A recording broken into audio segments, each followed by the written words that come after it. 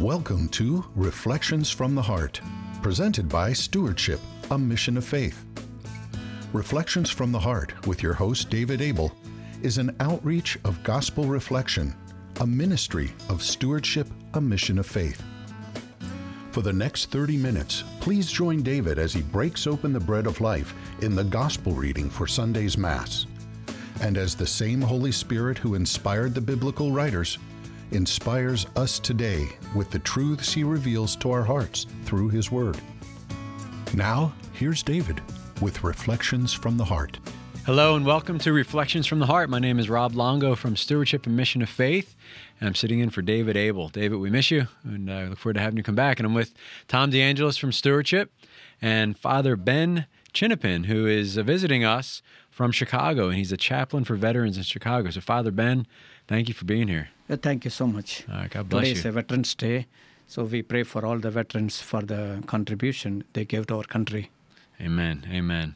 All right, so why don't we open up with a prayer, and then Father, you'll proclaim the gospel for us. So before we do that, if you're in a spot where you can get a Bible, the gospel we're going to focus on is from Mark 13, 24 to 32. Mark 13, 24 to 32. And for those who are just joining us for the first time, Reflections from the Heart is a gospel reflection that we look at the gospel for the coming Sunday.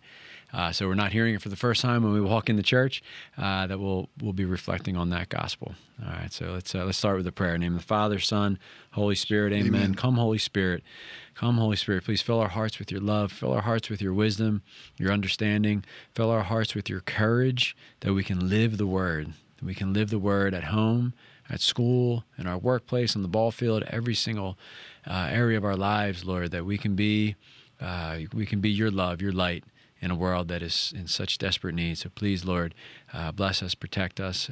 Lord, we ask you please to hold the folks that are listening in the palm of your hands and draw each and every one of us closer to you. And we pray all this in Jesus' name. Amen. Amen. In the name of the Father, Son, Holy Spirit. Amen. Amen. Father, if you could proclaim the gospel. Jesus said to his disciples, "In those days after that tribulation, the sun will be darkened, and the moon will not give its light, and the stars will be falling from the sky, and the powers in the heavens will be shaken. And then they will see the Son of Man coming in the clouds with great power and glory. And then he will send out the angels and gather his elect from the four winds, from the end of the earth to the end of the sky. Learn a lesson from the fig tree. When its branch becomes tender and sprouts leaves, you know that summer is near. In the same way, when you see these things happening, know that he is near at the gates. Amen, I say to you, this generation will not pass away until all these things have taken place. Heaven and earth will pass away, but my words will not pass away. But of that day or hour no one knows, neither the angels in heaven nor the Son, but only the Father." The Gospel of the Lord. Praise to you, Lord Jesus Christ. Thank you, Father. And this gospel really speaks to my heart about being prepared. Sure. And it's just such a blessing to have you. And the accent is not a South Chicago accent, I take, right? But if you could please just share with our listeners, how did the Lord prepare you for the priesthood? If you can just share your vocation story and just around the whole idea of being prepared, we would love to hear that. Thank you for this invitation.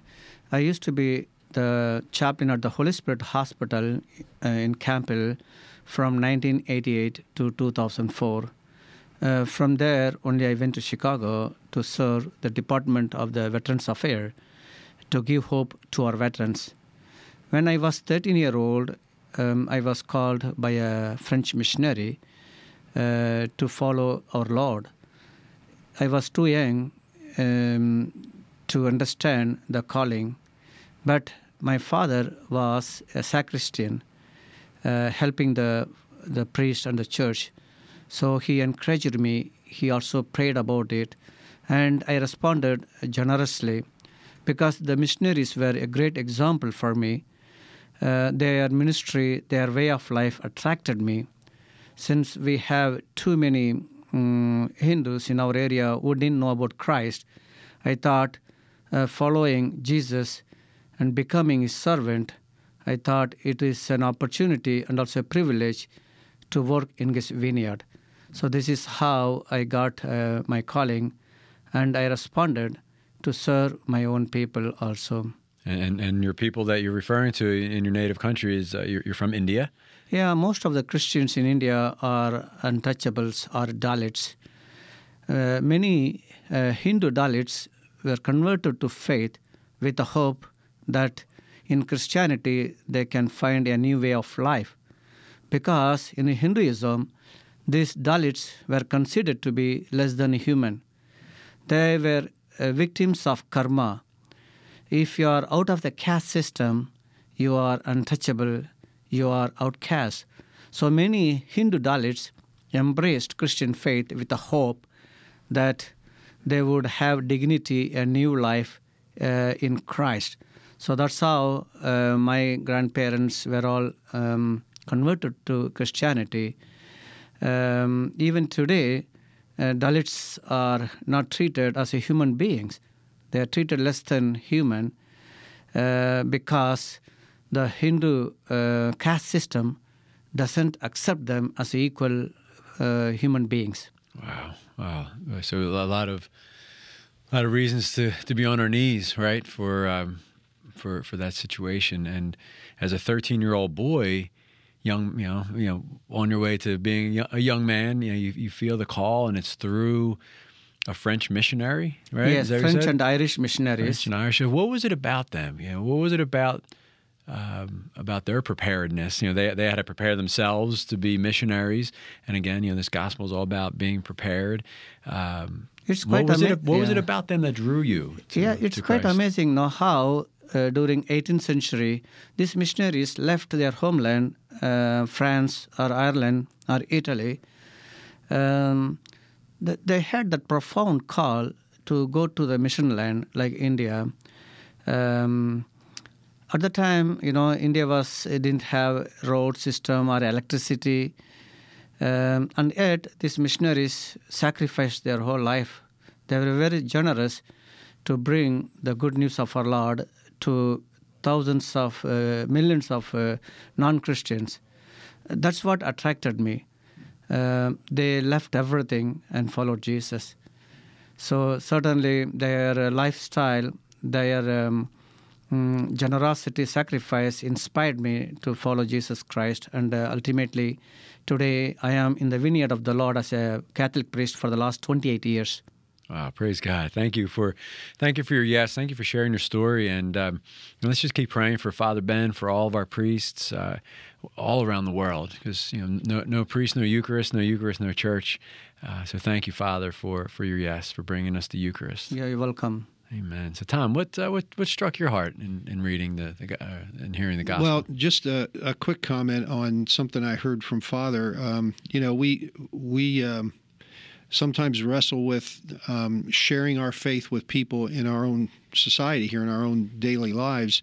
And, we worry about whether people are going to think we're strange or whatever.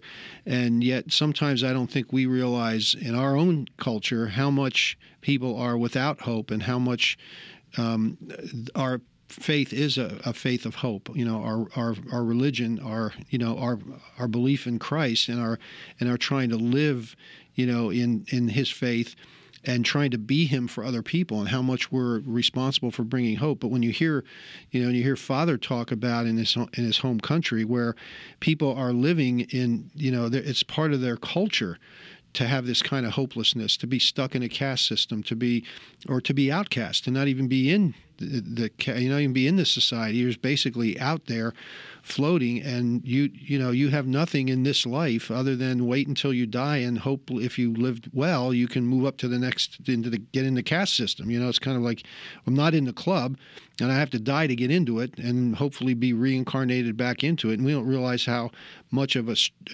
structural life that those people live in despair. And so to hear you say, Father, that your grandparents were converted to Christianity because it gave them some hope. It kind of struck me. That's really a situation where our faith does bring somebody hope. I mean, that's like existential, cosmic despair. There's nothing I can do in this life. I just have to die and wait for myself to get reincarnated to hopefully a higher level. And but we have this great gift, and I don't even realize it, just to hear that people embrace the faith for that reason, because it gave them hope in a situation that was that desperate or that hopeless. And it just gave me a better appreciation for the faith that we do have. So there are 30 million Christians in India, out of which 80% would be Dalit origin or tribal origin. But in India, to be a Christian, we have to pay heavy price. If you are a Dalit Christian in India, we are not equal in the Indian society. The Indian government deprives us our constitutional fundamental rights to education and job opportunities, just we are Christians. So we have to pay heavy price for our faith. That's why many Christian children, Dalit children especially, are out of school. They are dropped out from the school. They end up into child labor. Today, I am working with these children towards their empowerment. So to practice our Christian faith in India, it costs a lot for us. And here we take so much for granted, right? That there's so much sacrifice and suffering, and people just putting their lives on the line every day around the world, just to be, since they call themselves and proclaim themselves to be Christian, and we have it, we can pray and practice our faith so freely here, but yet you hear someone like Mother Teresa said that that the United States was very poor, and poor in terms of loneliness, or in terms of poverty of spirit. So regardless of the culture you're in or the country you're in, there's people suffering everywhere. And one of the earlier readings that we had this week spoke about leprosy, and we're all lepers, with original sin, and then sin that we commit throughout our lives. And we're all in need of healing. We're all in need of healing.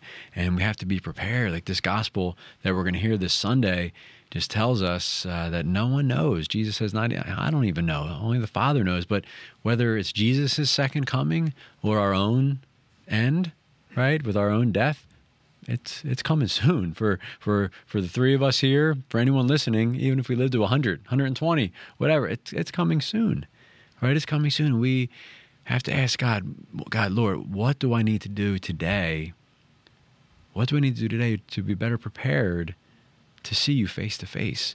To have that, for me, I need to pray for that self-knowledge. Lord, where, please reveal my blind spots, reveal any pride or any fears or insecurities. Reveal to me where I'm lazy or whatever.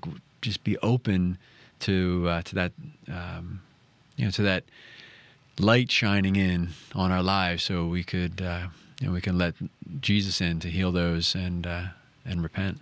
Yeah, we don't need to be scared of the second coming or end of the times if we do really work every day in loving God, in loving our neighbors. We are prepared to meet the Lord at any time. As someone asked to St. Dominic, I think, if you come to know that you are going to die next half an hour, what you will do? He said, I will continue to play the soccer. I have nothing to be afraid of, So like that, we need not be afraid, scared.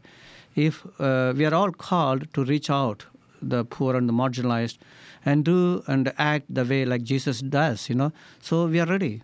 Amen. Amen. That is a great quote from St. Dominic, because he was doing whatever he was doing in that moment for the honor and glory of God. You're right. Right. So soccer becomes a prayer, football becomes a prayer, reading becomes a prayer. As long as what we're doing isn't directly sinful or immoral or, contrary to what God is calling us to do. He gave us these things, sports and literature, and, he gave us this beautiful creation to enjoy, right? To grow closer to Him through that. So if we're all in for the Lord and we're living a life of prayer, then everything becomes a prayer. And if, like St. Dominic, we're told in 30 minutes, what are you going to do if you knew the end was coming? Well, just complete the task at hand or complete the game at hand. And I think, too, when I look at this last line in the reading for today, that but the day or the hour no one knows, neither the angels in heaven nor the Son, but only the Father, it kind of, in some ways, it kind of reminds me of that because, the thing about Jesus is he admits here that he doesn't know. As the Son, he doesn't know. Only the Father knows. There's another place, too, where I think James and John were asking to be seated at his right hand and his left, and he said, well, that's not for me to give. That's for the Father to give. So Jesus is very humble in a sense that he defers to the Father. So he lives in the Father. He lives as the Son of the Father, but he doesn't strive to be the Father. He's not somebody who's competing with the Father. And this sense of, well, even I don't know what it is, but but you don't get the sense that there's something wrong with that. It's just the way that it is. And so there's a sense of, just be at peace with the will of the Father, as I am, as Christ is relating here as He is, and then that peace is our preparation. So just like St. Dominic doesn't do anything different in the next 30 minutes. We're at peace with the fact that that we're with God. And I think too, Rob, the point you made about everything becomes a prayer. I've noticed in my life that there are times when I feel more in that groove, so to speak, and then other times where it's a struggle.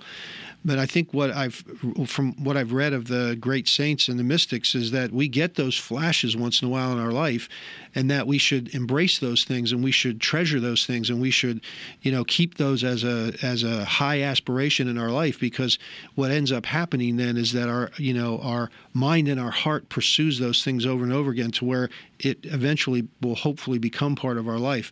And, I'm not saying that I'm anywhere near there, but that's one of the things that the great saints will tell us is, when you have those experiences of God, treasure them.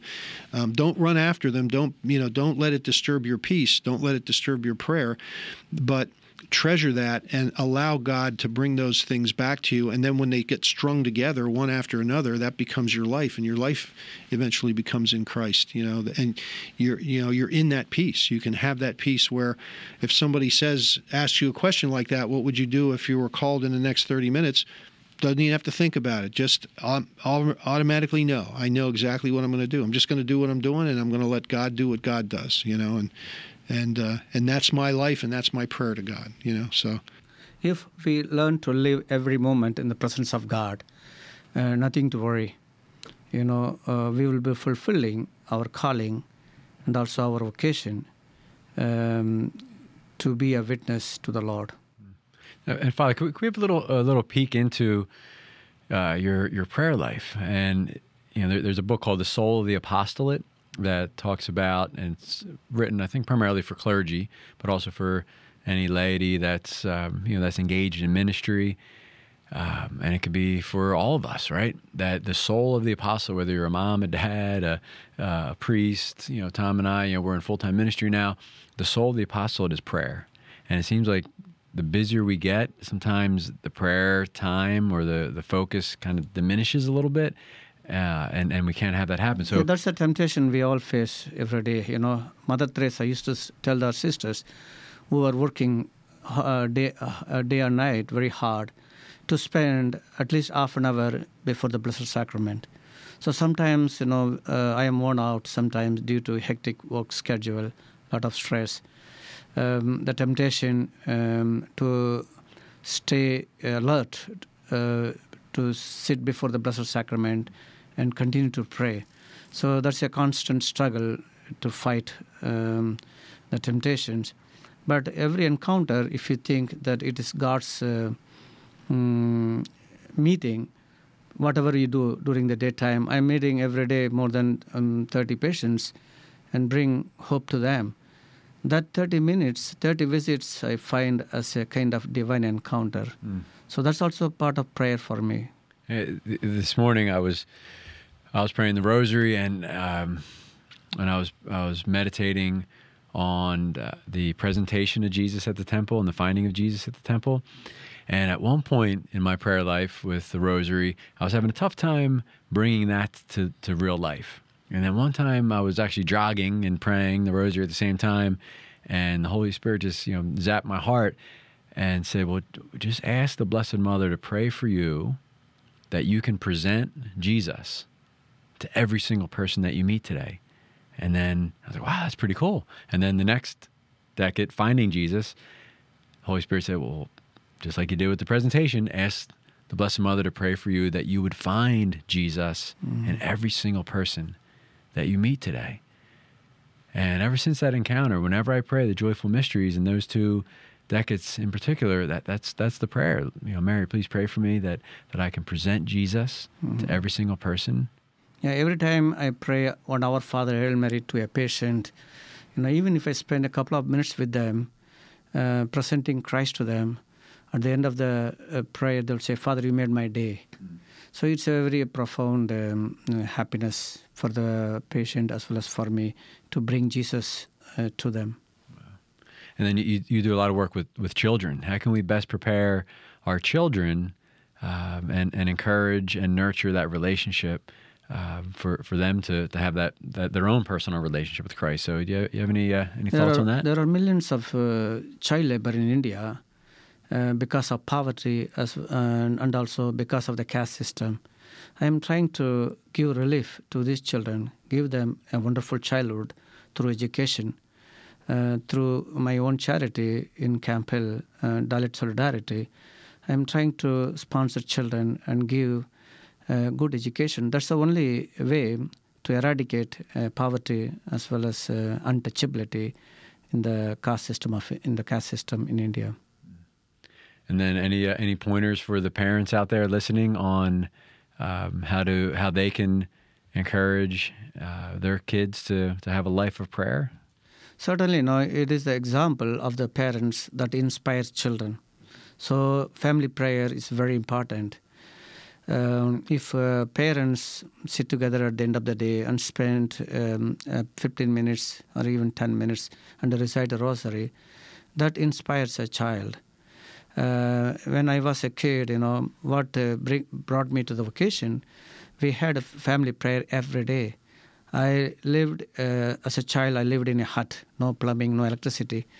My father and the whole family members used to kneel before Mother Mary and recited rosary every single day.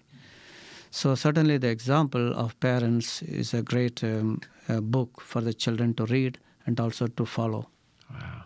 So that's just amazing. I'm picturing you, Father, as a child in a hut with no plumbing, no electricity. No electricity. Only one room. One room. Yeah, like sometimes here our bathrooms are more bigger than the hut I lived.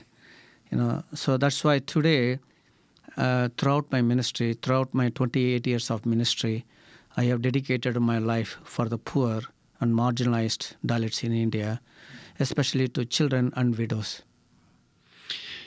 Too, Rob, I think I have a tendency to forget, and my daughters are older and out of the house now, but when they were growing up, I had to remind myself exactly what Father said, because you want to talk to them, you want to tell them, you want to teach them, but the best example, the best influence for them is to see us praying, and that's more important. And even now that they're adults, when they come home and we go to Mass on Sunday mornings, is I want so much for them to share in the life of Christ, but I also know that they're going to follow probably my lead more than my words. And if I become a deep prayerful person at Mass, that will probably be better than anything I could say to them. And I think about, I read the life of Pope John Paul II, and people always asked about how he had such a deep prayer life, and they said it was his father. His mother died when he was young, and his father he always was religious, but he said he would wake up in the middle of the night maybe to go to the bathroom or something, and he would look into his father's room, and his father would be there in prayer on his knees. And that's what they used to say about John Paul. He used to just get wrapped up in the Lord in front of the Blessed Sacrament. And that was, that wasn't just John Paul. That was his father. And then there was another priest who used to spend hours in meditation that John Paul was influenced by. But it wasn't just him. It was the examples of his father and that other priest. So that's one thing I would like to try to remember, is if my daughters and people around me grow closer to Christ, maybe it would be from my deep faith and my deep example to them. Not so much what I say, but really the way that I pray, and how much I give myself to the Lord in that prayer, so that's... And the busier we are, the more we need prayer.